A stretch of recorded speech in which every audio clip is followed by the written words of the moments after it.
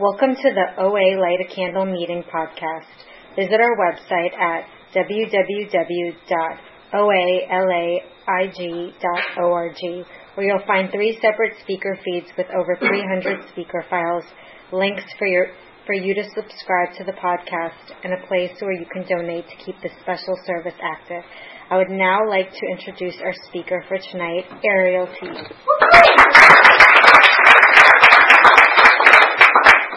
Hi everyone, I'm Ariel. I'm a compulsive overeater, bulimic, and restrictor. Hi. Thank you, Michael, for asking me to come here tonight. I am so grateful.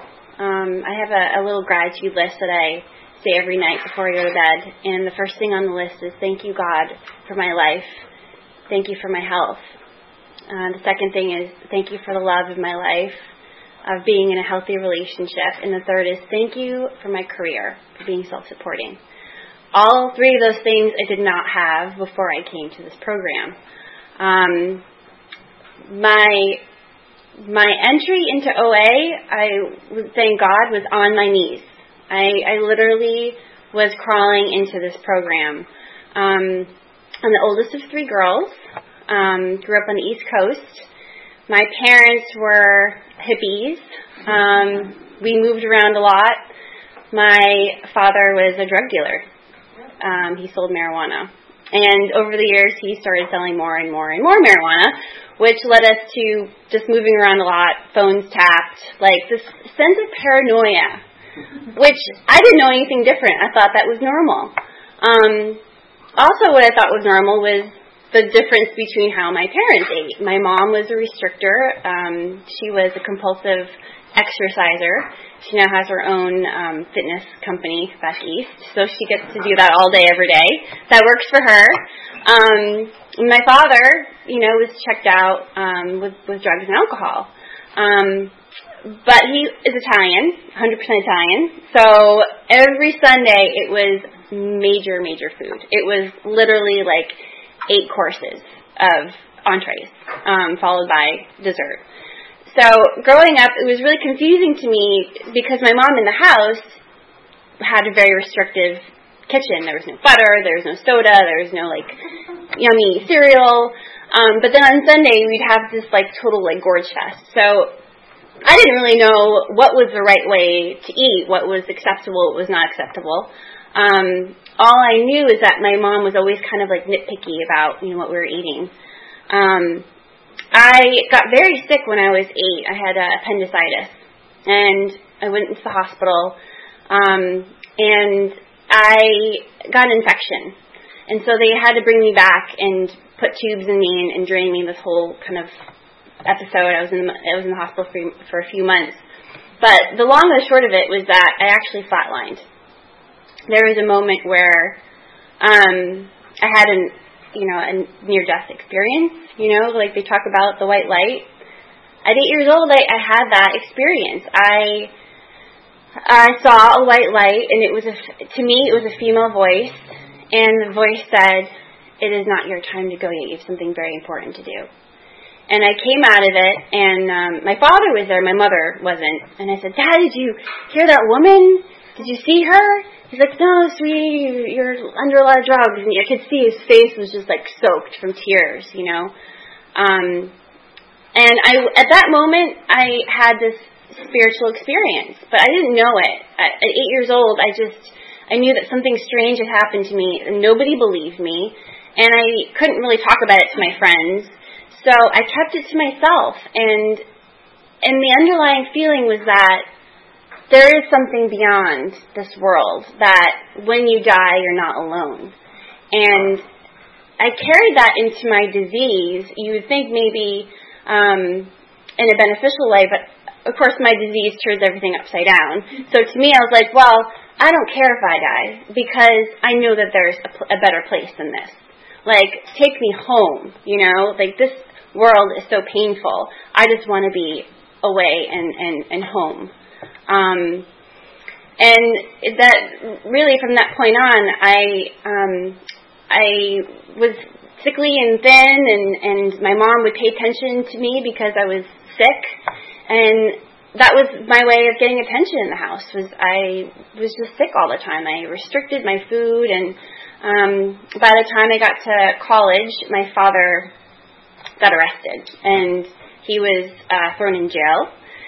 And he got the mandatory minimum of 10 years. So at the age of 17, I lost my dad. And I was in college, and my mom lost her house. She went on welfare. I had 2 younger sisters that she was trying to care for. So she was in survival mode, and I couldn't express any need at all. I couldn't ask for any help, financial help or emotional help or otherwise. And I started going through a lot of anxiety. I started binging and purging in college. I didn't really have this idea of overeating until I discovered the purging. It was like, well, now I can just eat whatever I want, and there's no consequence to it. In addition to that, it was this exercise of this emotion that I didn't know what to do with. I didn't know how to express my anger. I didn't know how to express my fear. I remember I had this panic attack, and I was on the floor in my dorm room, and I called my mom up. I said, "Mom, please, I need to come home. I'm terrified. I don't know what's happening to me right now, but I just need to come home. I need to be with you." And she said, "I don't ever want to hear you say that again. You figure it out." Click. So I was the bomb went off, in my head. I was like, I'm alone. I am so alone. And I don't know how to do this. I never got the manual. No one told me how to live this life. I don't know how to do this. So I started taking drugs so that I wouldn't have to eat. I tried starving myself to death. That was my plan. And God had another plan for me. In way of my roommates, I believe that God puts, angels on this earth. And I had a roommate that encouraged me to go get some outside help. And it was enough to kind of get me through college. I was still in my behaviors, but in that moment, it saved my life. I was an overachiever, right? Straight A's, graduated college early, got the high-paying job at the corporate law firm that I, planned on doing. And all the time, I was just maintaining. I was just binging and purging all day, every day. And I quickly knew I was out of control with it. I quickly knew that it didn't matter what it was. I mean, it could be pickles, it could be, a burger, it could be 1,000 things all at once. But there was such a huge amount of shame. I couldn't let anyone know the secret. So it took literally, I think about it, all the energy and planning that it took me to hide this disease from my friends and family. I could have built, an Empire State Building with all the energy. And that was the thing. I really didn't have anyone close to me. I didn't have any friends. I don't have any friends from college. Literally. There's no one that I can think of that I could call a friend. And intimate relationships. I had a boyfriend that was miles away. It was very convenient. I saw him every 4 or 5 months. It was I got a boyfriend, so I'm unavailable. It was just a way of keeping space in between me and you. I mean, literally, I remember my first boyfriend, embracing me, touching me, and me kind of recoiling and being oh my God, touching my fat, I was so insecure. I was devastatingly insecure about my body. And it wasn't until well into my 20s that the disease kind of took me to a place of no return. I could see that it was getting escalatingly worse and worse. I lost my job. Ended up marrying someone that I didn't love at all. He was just basically an accessory to my disease. He let me do what I wanted. He paid for my food. And it was great for me. It was all right, well, I'm just going to have my food and you're going to, support this, crazy lifestyle that I have in my head.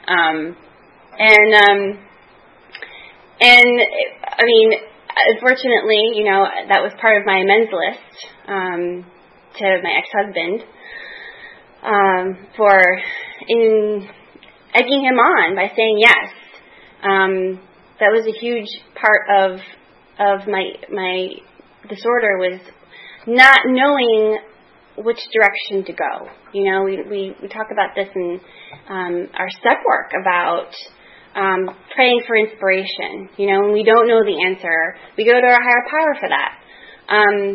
I had no idea that there was a higher power that could help me with any question. You know, to me, my higher power was way too big to worry about my eating disorder.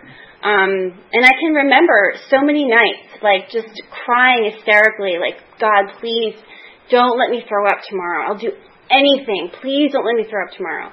And what would I do? I'd wake up and I'd throw up my breakfast. You know, just, it was, I knew I had absolutely no control over it. And my will was not going to solve this problem. But I couldn't talk to anyone about it. I couldn't, my ex-husband. I mean, we were living in New York. We were living in a one-bedroom apartment. And I don't know if you guys have ever seen a New York apartment. They're small. And I was throwing up every single meal. And I don't, you know, he never said anything. It was like, talk about the elephant in the room. So, you know, later on, we moved out here to LA together, and when I said to him one day out of nowhere, you know what, you need to leave. I never loved you. It was like, what? What are you talking about? I'm like, no, you need to go. You know, this marriage was never anything real. Like, I never loved you. So I could be with my food. That was my plan. I didn't have a job. I just wanted to be with my food. So when he left, I realized that, you know, the food wasn't even working anymore. Feeling that God-sized hole, that fear, that panic, that anxiety that I had had my entire life. I mean, growing up in an unstable situation would breed anxiety, right? I guess that makes sense. But to me, I just knew that I was an anxiety-filled person. You know, I didn't realize that this was the way I'd always been. I was just anxious all the time. So I kick him out. I'm alone with my food all day, every day. You know, blinds drawn, spending I don't know how much money on it. And one day I just wake up and I was living in like a 10-story apartment in a balcony. And I just fixated on that balcony. I was like, jumping off that balcony looks like a really good idea right now.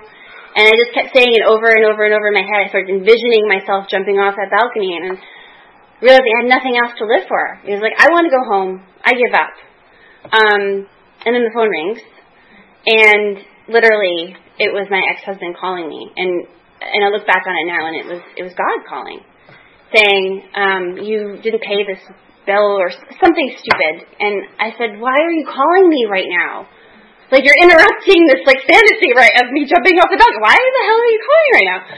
And he's like, what is wrong? What's going on with you? I said, all right, I have to be totally honest. I have an eating disorder. I'm bulimic. And he said, what? You're what? What's a bulimic? What are you talking about? And it was like, I need some help. I need help. I need to go into a rehab center. I need to go away because I'm about this close from taking my life. And he said, okay, you know, I'll help you get into whatever. So that was my path. Is I ended up going to a recovery center for eating disorders, and I was there for a number of months, and I still didn't get it. I still could not let go of the behavior. My body was so trained. Talk about addiction. My body was so trained that I literally couldn't keep the food down because I was throwing up every single thing that went down my throat. Everything came up. So my body didn't know how to keep food down. The other problem was I didn't know how to shop for food. I didn't know how to take care of myself. Basic principle of self-sustaining life. Feed yourself. I had no idea how to do that. I would go into a supermarket and I'd have a panic attack with my, you know, my bags or whatever. I'd just abandon the food in the middle of the supermarket and just leave. So I had to be trained to understand how to eat. I had to be trained to understand just biologically what was going on with my body. But I still couldn't stop the purging. The emotions were so big, I didn't know what to do with them. So finally, the director of the program said, look, like, we're going to put you in a hospital, put you in, hook you up to IVs. Like, this isn't working for you. And I said, please, just give me one more chance. Just give me one more week. Just tell me what to do. She said, well, go to OA. I was like, well, always like the God thing. Like, I don't do the God thing. It's not, the God thing doesn't work for me. Go to OA. Okay, fine. I'll go to OA. And the first meeting, I bawled the entire time, and one woman spoke, and I went up to her after the meeting. I said, I heard about the sponsor thing. I don't know what it is, but please sponsor me. I don't know if I'm going to be here next week, but I'm just willing to do whatever it takes to do this. And she said, okay, and I started working the steps, like, right off the bat. And steps, 1 and 2, yeah, I was powerless. I knew I'd been powerless for years. Step 2, coming to believe. I had nothing to lose. I mean, hell, yeah, I'll believe whatever you tell me to believe right now. But 3, turning my will over. That was a real tough one for me, because my entire life I was like in control of my life. Everything that did or didn't happen was my fault. And so, I'm just going to read, a passage from our 12 and 12 on step 3, because this was the turning point in my recovery. This was how I came to understand my higher power. How do I reach this decision to turn my will and my life over to a higher power? How do I do it? What exactly do I have to do? I wanted to know all the answers. Tell me exactly. What is the formula here? What exactly do I have to do? It helps to understand that once we make this decision, our approach to all choices will be like our approach to our food and eating choices. We will no longer simply do what we feel like doing or what we think we can get away with. Instead, we will earnestly seek to learn God's will for us, and then we will act accordingly. We give up fear and indecision, knowing that if we are sincere, our higher power will give us the knowledge to our best course in life, along with the willingness and ability to follow that course, even when it seems difficult and uncomfortable. Difficult and uncomfortable were two things that I would just run clear opposite direction of. It's like, just give me the easy way. I want a shortcut. So, seeing that the higher power was able to give me direction, I couldn't make decisions in my life. I mean, I chose the wrong husband. I chose the wrong career.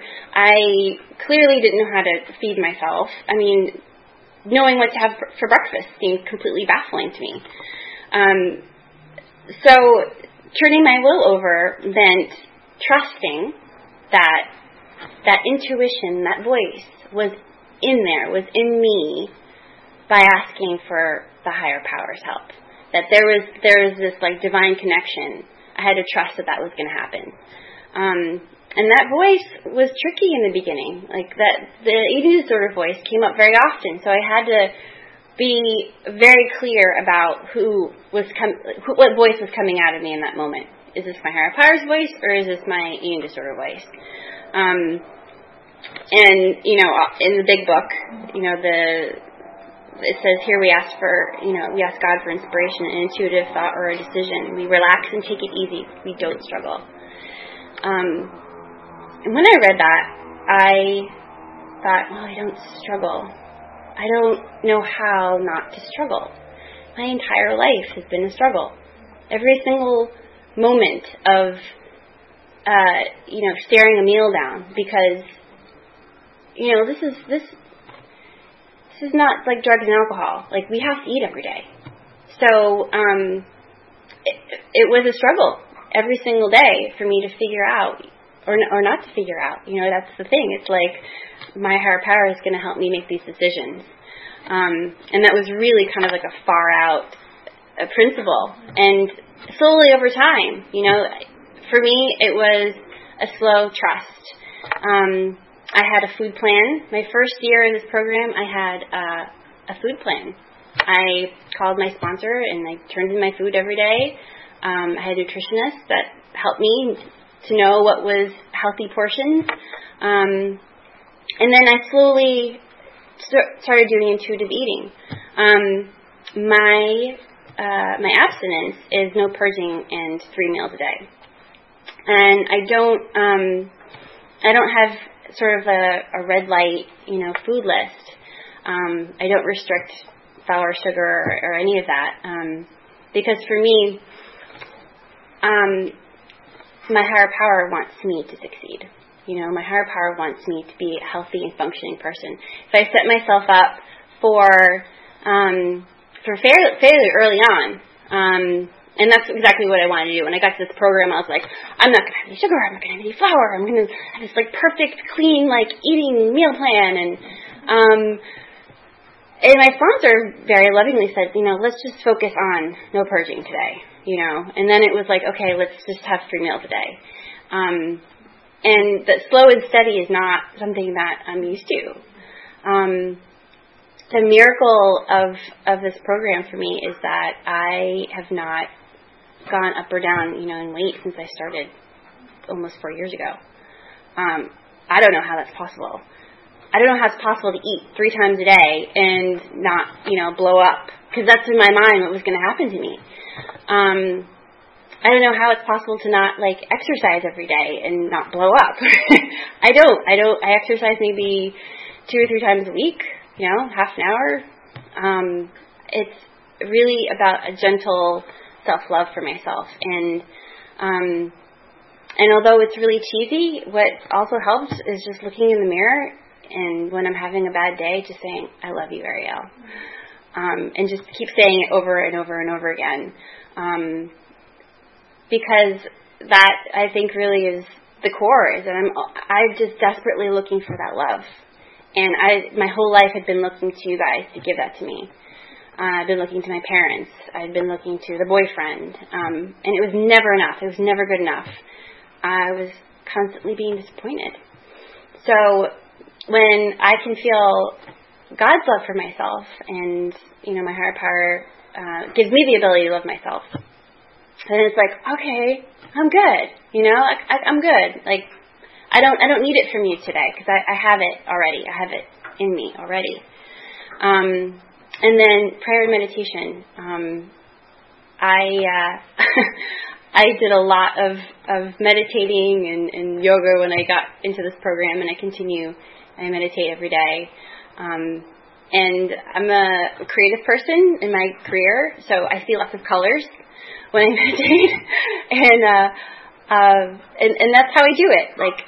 I focus on the colors, and I just let all of the sort of monkey mind chatter just fall away, and just to clear that space, because I can get so wrapped into the perfectionism, the laundry list of what I need to do today, what am I not doing perfectly right now.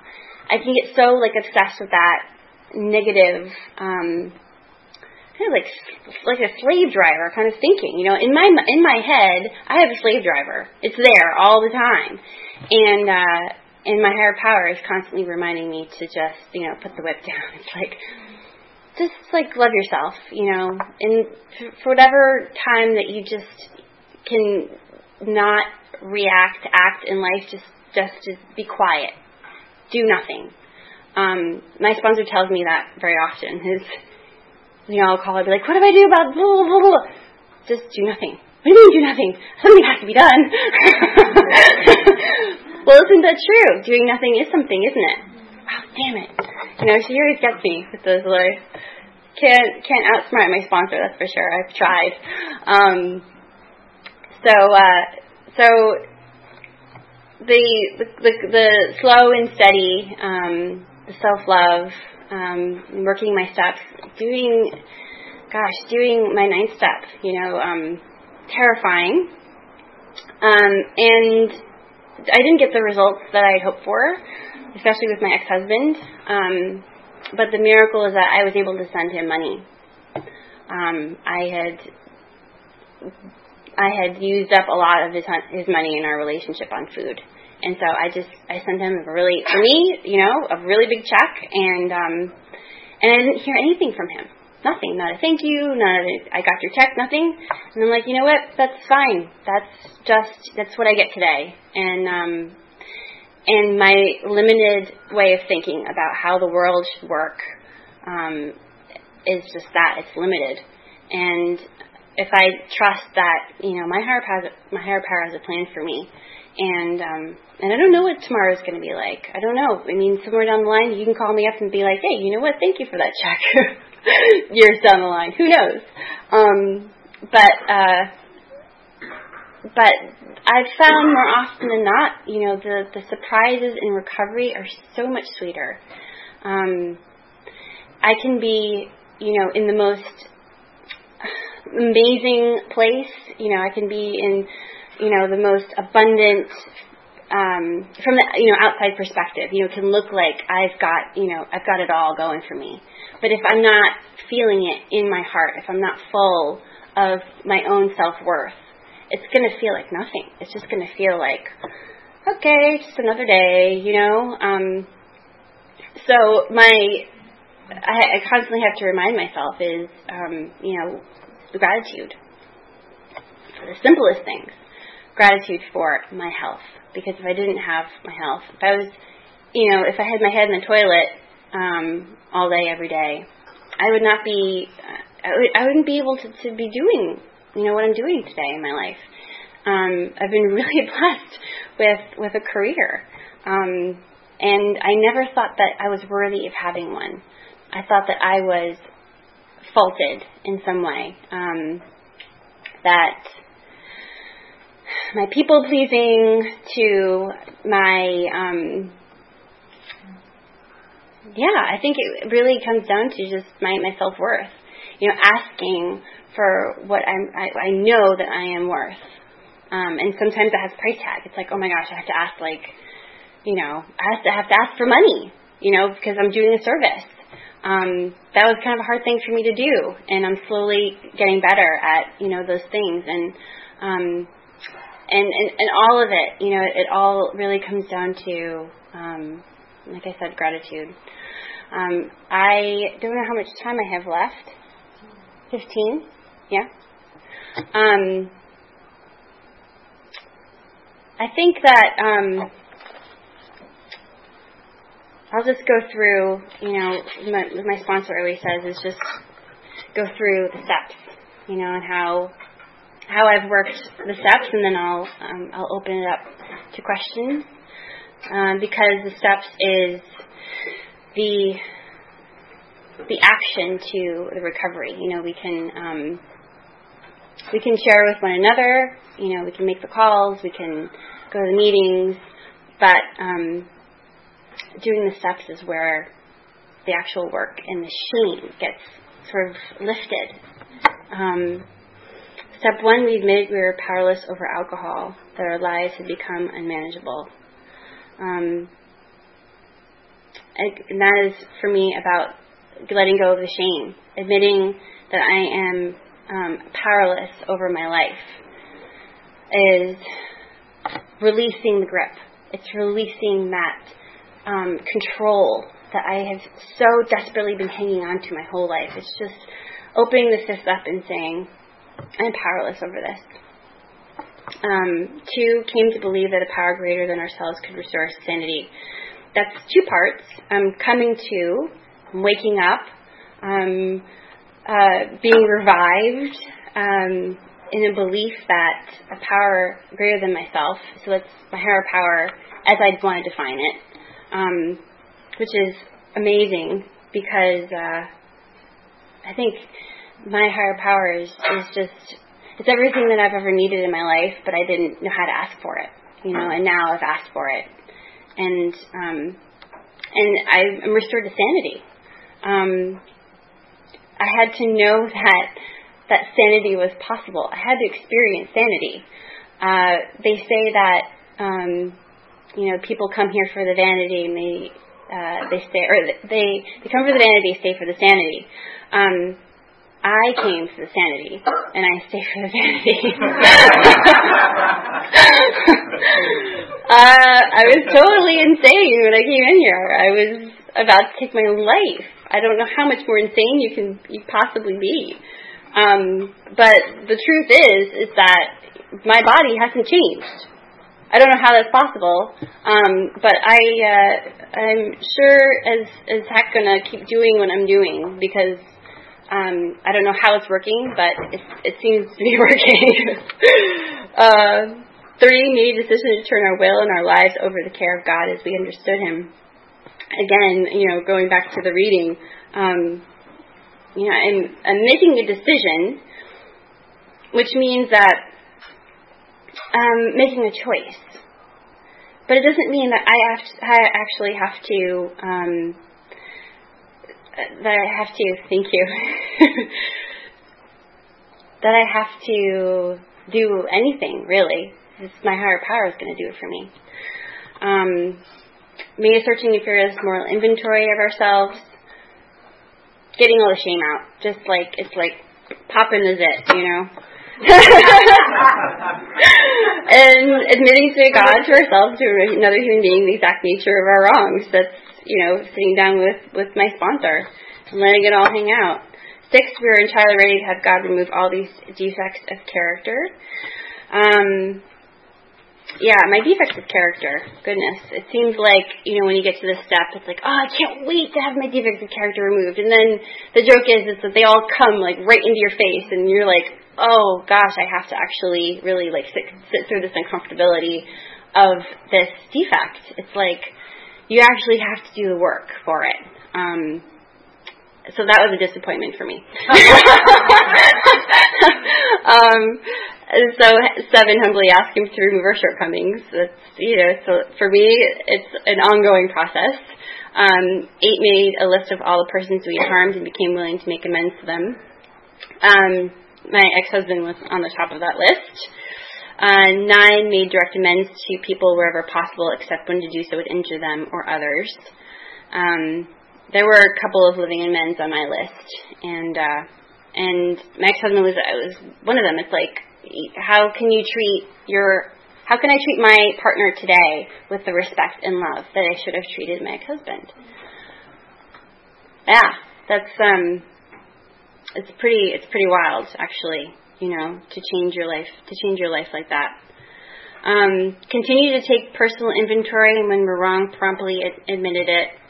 10th step, it keeps your day clean for sure. It's doing it every single day. I didn't think I could do anything every single day. I mean, that's a miracle in doing that, but it seems to work. 11, sought through prayer and meditation to improve our conscious contact with God as we understood Him, praying only for His knowledge of His will for us and the power to carry that out. In that is such a huge kernel of insight for prayer, because I loved to pray, and I was praying for new shoes, and I was praying to eat that cake and not, be any weight. I was praying for, I had my Santa Claus God, and what really works for me is to ask my higher power to give me give me the grace, to give me the insight and the courage to follow that path that's set before me, to be able to see that path. I'm always asking my higher power, please let me just see the path that you're putting in front of me. And 12, having had a spiritual awakening as a result of these steps, we try to carry this message to alcoholics and to practice these principles in all our affairs. Attraction, not promotion. I'm the only one in my family that is in recovery. So it's been a daily reprieve of just backing off and saying, I'm going to live my life. And if they see something that they like and they want to know more about it, I'm, available to talk about it. But I can't force my family members into recovery, even though I would so want that for them. But this is the path of the warrior. Not everyone can do this. And I'm humbled, to be amongst you guys And it's so nice to have familiar faces in the crowd and feeling the love in the room, and I open it up for questions.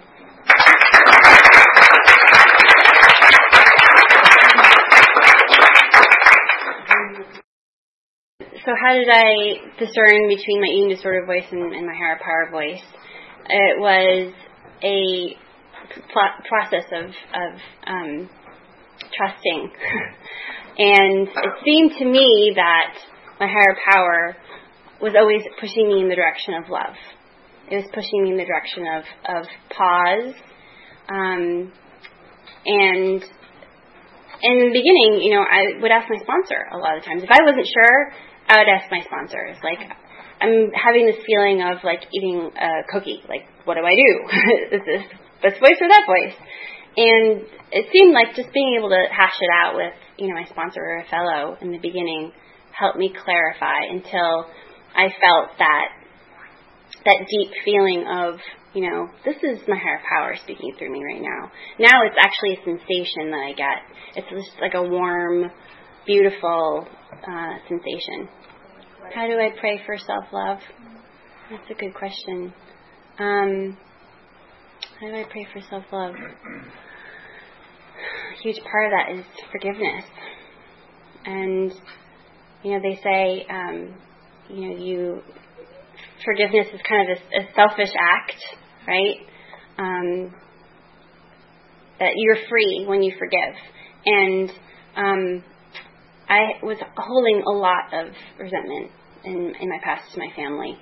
And I felt really justified in that, Like, I had a long list. But as soon as I was able to see them as people, as doing the best they can, and loving them for who they are, and not expecting, this idea of what I wanted, freed me up incredibly. And, even more to the point, to self-love, is when I can forgive myself. Because that's the quickest way to the right action. Instead of getting, like, hung up on, the slave driver, I should have, I could have done this better. Why did I? I can just say, I love you. You did the best you could in the moment. Like, you get another chance to do this right. There'll be another chance, and that seems to help me move forward instead of keeping me in that negative place. The question was the same sponsor and how I work the steps. My journey with sponsordom has been less than perfect. I'm on my 4th sponsor, and it has really been a conscious commitment on my part to be like, I am just going to keep reaching out. My first 3 sponsors actually left program. So, and the sponsor they have right now is amazing. She's so full of love and support, and I feel so grateful. So I say to those people that, are struggling with their sponsor or are sponsorless, just keep going with it. Just keep putting one step in front of the next, and you'll find that right match. It's not about having that perfect sponsor. It's really just about getting through the steps. And I've worked the steps differently. I've had 4 sponsors, so they all had kind of a different way of doing it. So I've done it through the big book way, and I've done a little bit of work through the workbook. I've done my 4-step, the column way, and I've also done it autobiographically. And I found actually when I did the autobiographical way, it loosened me up. I mean, my past is very kind of restrictive, so it kind of loosened me up to really feel what was behind the resentments. And then it made, like, my part in it, like, really real. Because I have a habit of just, like, I can, like, turn off feeling about things in my past. I have, like, this light switch. It's like, I'm not going to feel that one. So getting, like, to really feel those feelings was really the work, So yeah. Thank you. Thanks, everyone.